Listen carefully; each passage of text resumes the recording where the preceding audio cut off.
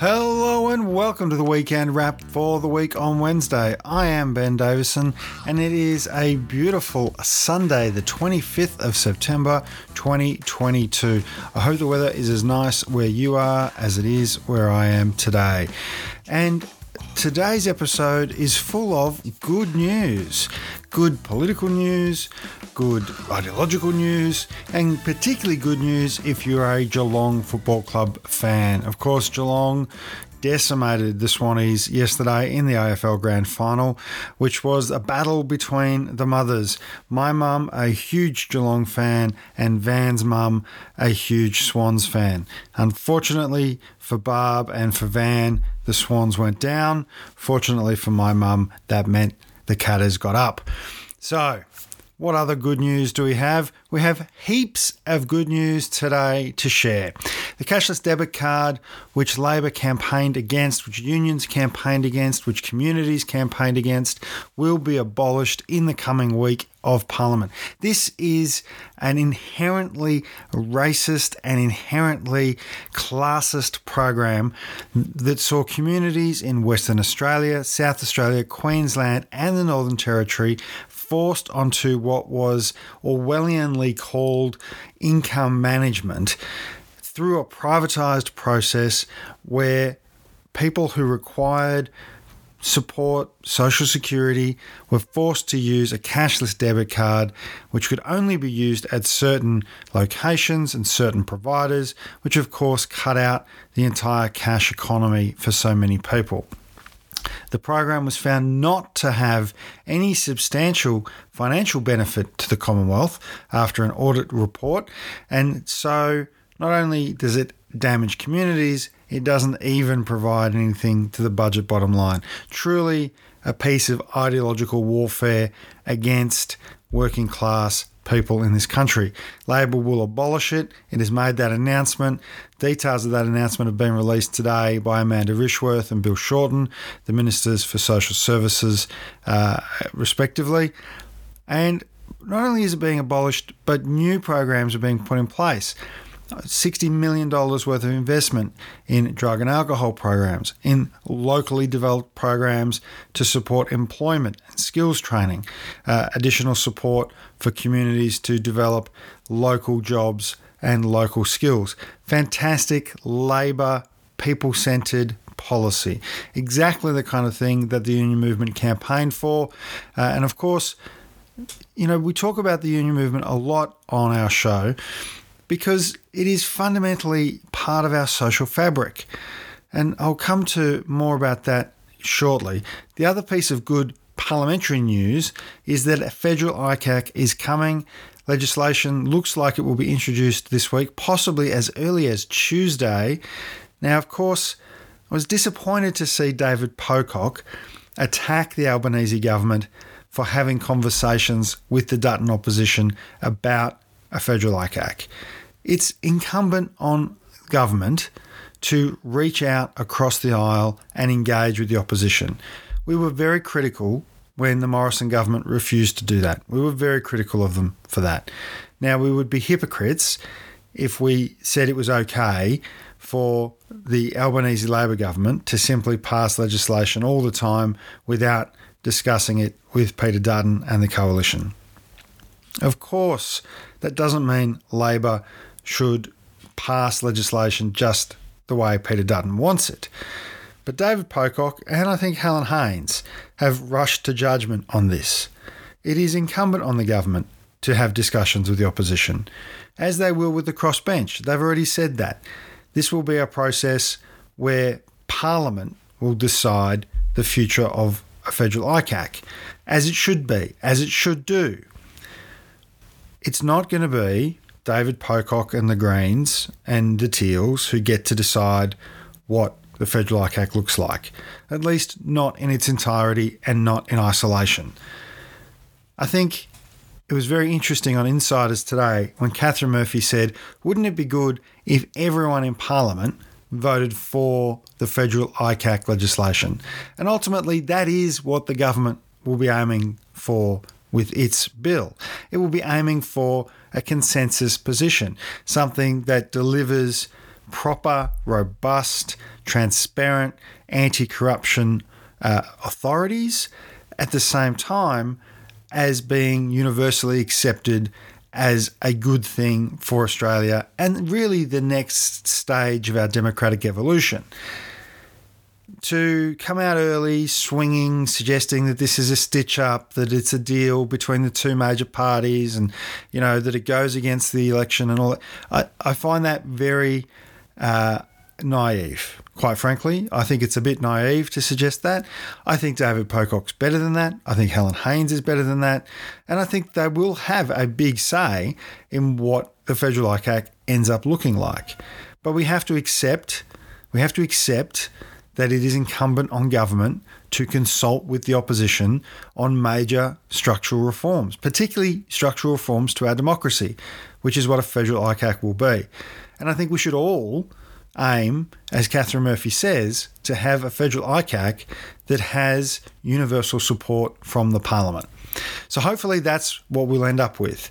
Now, of course, James Morrow from the Murdoch Press has criticised the whole process and says it's being rushed and all the rest of it. We should remember federal ICAC has been discussed in this country for longer than we have been running the week on Wednesday. In fact, it's been discussed for well over a decade, and to suggest that somehow or another a 2-month window for submissions on the legislation is too short a period of time when the previous government would run windows of a few days, quite famously ran a consultation over the Christmas break on legislation that was going to impact thousands of women and service providers, and it really only extended that once people made significant noise about it. A 2-month window to get your submission in. Most organisations who have a view about this will be able to do this fairly quickly because it's been on the table for such a long time.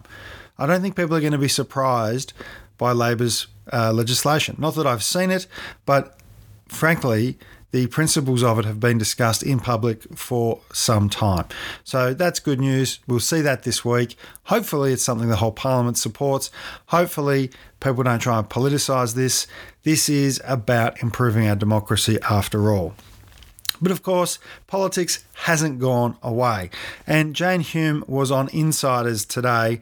And what a performance. I have to say, first of all, David Speers didn't let her off the hook. David Speers asked the question about the fuel excise cut because, of course, Jane Hume was in government, was a cabinet minister when the Morrison government made a temporary cut to fuel excise, and yet the coalition, Jane Hume and Peter Dutton, have not said that they would support it being continued, but have also not said they support the government continuing with the previous government's position of a temporary cut. And David Speers pushed her on this a number of times. At one point, Jane Hume responded with, "We don't have policies, we are in opposition, not in government." Now, this has gone off on social media, as you can imagine, because it's ridiculous. It's a ridiculous thing to say, right? Now, James Morrow and Samantha Maiden on the couch, particularly Sam Maiden, said that they thought David Speers was a bit harsh on Jane Hume. Well, let's be really clear. He could have been a lot harsher. Because when a senior member, the shadow finance minister, senior member of the coalition, senior member of the opposition, says we don't have policies, we are in opposition, not in government, he kind of let that go. He stuck to his questions about her opinion and her views and her policies. He didn't go, hang on a minute, are you genuinely trying to say that in opposition you don't have to have policies? Are you genuinely trying to say that the only role of opposition is to oppose the government? Because fundamentally that's what she was trying to get away with, right? She's trying to get away with saying they don't have policies. And let's be really clear here. They do have policies. They have extensive policy positions. They have a whole page on their website. You can go to liberal.org.au/articles and find a series of policy positions that they have created in the form of media releases, most of which are attacking unions, by the way. So if you're opposed to the Liberal Party, I suggest that you go to australianunions.org.au/wow, that's WOW, and join your union. Because if you look at the Liberal Party policy pages, you'll see that they actually oppose much of the kind of policy positions we talk about here on the Week on Wednesday. They oppose multi-employer bargaining. They oppose raising wages. They oppose assisting workers to come together and bargain as a larger collective, whether it be in childcare or in construction or whatever it might be. In fact, their policy positions are quite simply attack, attack, attack.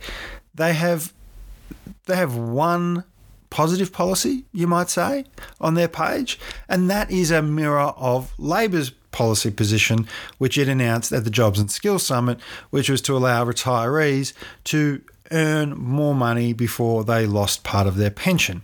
Now, of course, David Speers made reference to that in his Insiders interview. His interviewing is becoming very, very good. He made reference to that as an expenditure. And did the opposition Finance Minister, Jane Hume, think the government should spend more or spend less in the budget? And of course, she basically dodged around that. She said that that one policy that the Liberals do have, which is the same as the Labor policy, is not really an increase in spending. It's a really bizarre mindset that the coalition has. It's as though they still haven't realised why they lost government. Jane Hume insisted on the fallacy that they had put the budget back on a path to surplus. Many of the economics wonks on Twitter immediately put up the graphs that show there was no pathway to surplus over the next decade in the budget. There was no point at which the Morrison government was going to have us back to surplus. People have pointed out that this windfall that Van and I discussed on this week's Week on Wednesday, where commodity prices have gone up, income tax receipts have gone up, but also the expenditure has gone down, is partly because of Morrison's underspend and underinvestment in ongoing programs and projects, all of which Jane Hume sort of brushes off and demands to know what Labor's plan is. Labor has been very clear about its plan. There will be an early budget in October to outline that in more detail. Quite frankly, getting a bit sick of hearing Angus Taylor and Jane Hume talk about Labor's economic problems when they spent a decade creating those problems. We know this is the case. The union movement campaigned for 10 years about job security and wage growth. And what have we seen? Record numbers of Australians working multiple jobs, wage cuts at the same time as record low unemployment and record high productivity. These are the symptoms of a very sick economic structure. We have massive receipts for our natural resources. At the same time, locally, we're having to pay more for energy and fuel and food. These are all symptoms and signs of an economy that has been mismanaged over a long period of time and is in need of structural reform. People keep coming back to the Stage 3 tax cuts. Jim Chalmers, in an interview with Peter Fitzsimmons, makes the point that there are 3 budgets between now and when those are supposed to take effect. And there are urgent pressing matters that have to be dealt with between now and then. And I totally agree. I totally agree that we should get rid of the Stage 3 tax cuts, and I totally agree that legislating to remove them isn't the number one priority because there is a long period of time before they're due to come into effect. There are other things that need to be done now. There are other levers that can be pulled now, and they should be dealt with, and they should be removed. We cannot afford to give the wealthiest Australians more money at the same time as working class Australians who rely on the social safety net, are struggling to pay their bills, are working multiple jobs and are suffering from pay cuts. And of course, we know Labor has policies around early childhood education. We know during the pandemic when childcare was made free, that was in fact deflationary on the economy. There are lots of things the government can do and is planning to do that will help both inflation but also reset some of these economic structures. And I raise this in the context that we are likely to see between now and the budget in May 2023, Labor governments in every state and territory and at a Commonwealth level except for Tasmania. Polling came out this week in both Victoria and New South Wales that shows Labor in a commanding position. In New South Wales, the Labor primary is 43%. The Liberal coalition primary is 30%. In Victoria, it's 42 versus 28. The coalition in Victoria's primary has dropped 7 points, which is a huge drop. Less than 1 in 3 voters in Victoria would consider voting for the Liberal coalition. In New South Wales, the coalition's a little bit better, but not much. Now, what does this mean? This means that the mechanisms of government will align. There will be an opportunity to do much more structural economic reform. And you can see that that's what people want.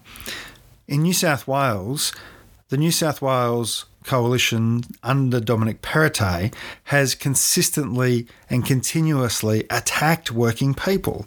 You know, whatever James Morrow or Samantha Maiden might think on insiders, the reality is that Dom Perrottet has tried to do over rail workers, has tried to silence nurses and teachers, has tried to cut the wages of public sector workers, and has continuously picked fights with the workers of New South Wales.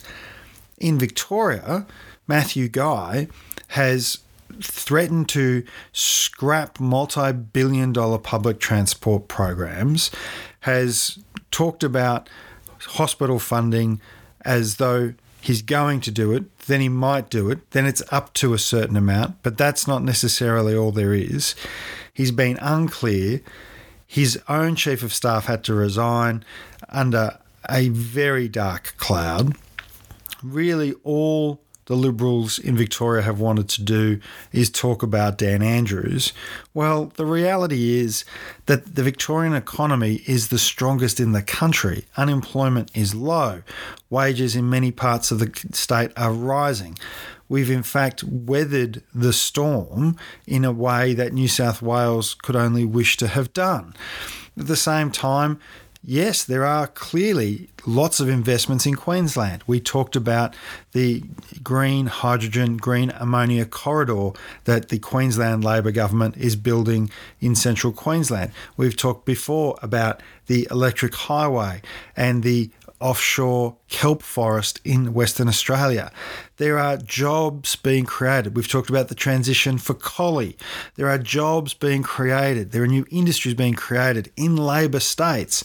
Meanwhile, New South Wales has a government that attacks its workers, and Victoria has an opposition that simply wants to talk about things in a frame that, frankly, nobody cares about anymore, Matthew Guy. You know, it's a very interesting time in Australian politics. The discourse has shifted. I saw yesterday a very interesting set of footage. Gil McLachlan, the CEO of the AFL, sitting between Kerry Stokes and Lachlan Murdoch.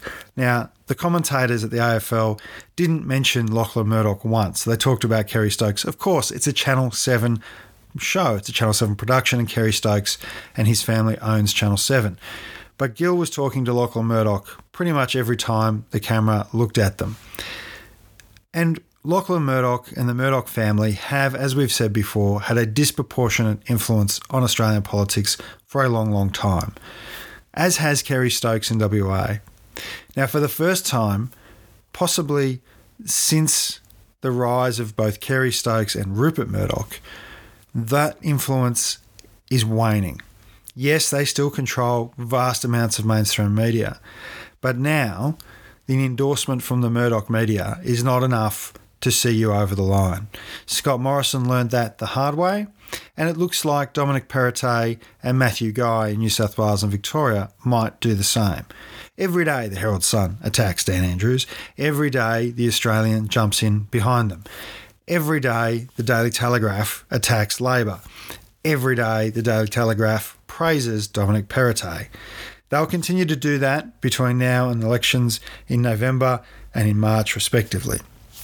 We can expect that to be the case. But as long as people join their union, go to australianunions.org.au/wow. Listen to podcasts like this and share them with friends and talk about the issues and engage with what's really going on. We can break down the stranglehold of the Murdoch media. Of course, Van and I will do a Week on Wednesday live at the Melbourne Fringe on the 12th of October. You can get your tickets online. Prices start as low as $15. We're going to have an interactive component to that Week on Wednesday live, so hopefully you'll come along and check that out. We will also broadcast it, so if you are not in Melbourne on that day, you can listen to it. We have had requests to do other cities. We'll see how this one goes. At the moment, ticket sales are looking pretty good, so get in quick, and hopefully we can do more. But there's a way in which we can engage and continue the conversation beyond simply the James Morrows, the Samantha Maidens, the Murdochs and the Kerry Stokeses. And that is to engage through our unions, to engage through independent media, through media that is not controlled by tycoons and robber barons. That's what I want to say. And I want to say this. Congratulations to the MUA, who celebrated 150 years this week. The Maritime Union of Australia has been at the forefront of building the social wage and social conditions of employment in this country. There was a time not so long ago where people, mostly men, would line up outside the gate and the foreman would pick who would get a shift that day. And there was a time where the wives and daughters of those men would line up in the evening and the foreman would pick which wife or daughter essentially got bartered for shifts the following day. How do I know this? Because Bob Hawke told me this story. Told me this story at a function where he was speaking to a room full of union leaders and said that while he had never been a communist, it was in that moment when he understood why people could become communists. The MUA broke down that system of employment, broke down that system of exploitation, and created in Australia some of the safest, most productive and properly remunerated dock workers in the world. So a huge congratulations to the MUA on its 150th anniversary. And of course, our solidarity to all the workers who are taking action to improve safety, wages and job security this week and in every week. Now, Van will join me again for the Week on Wednesday this week. Look at that. We've made it through the whole period of the Queen's passing without even having to do a special deep dive. I hope you've enjoyed the Week on Wednesday and this edition of the Weekend Wrap. And until next time, remember, be kind to yourself and to each other.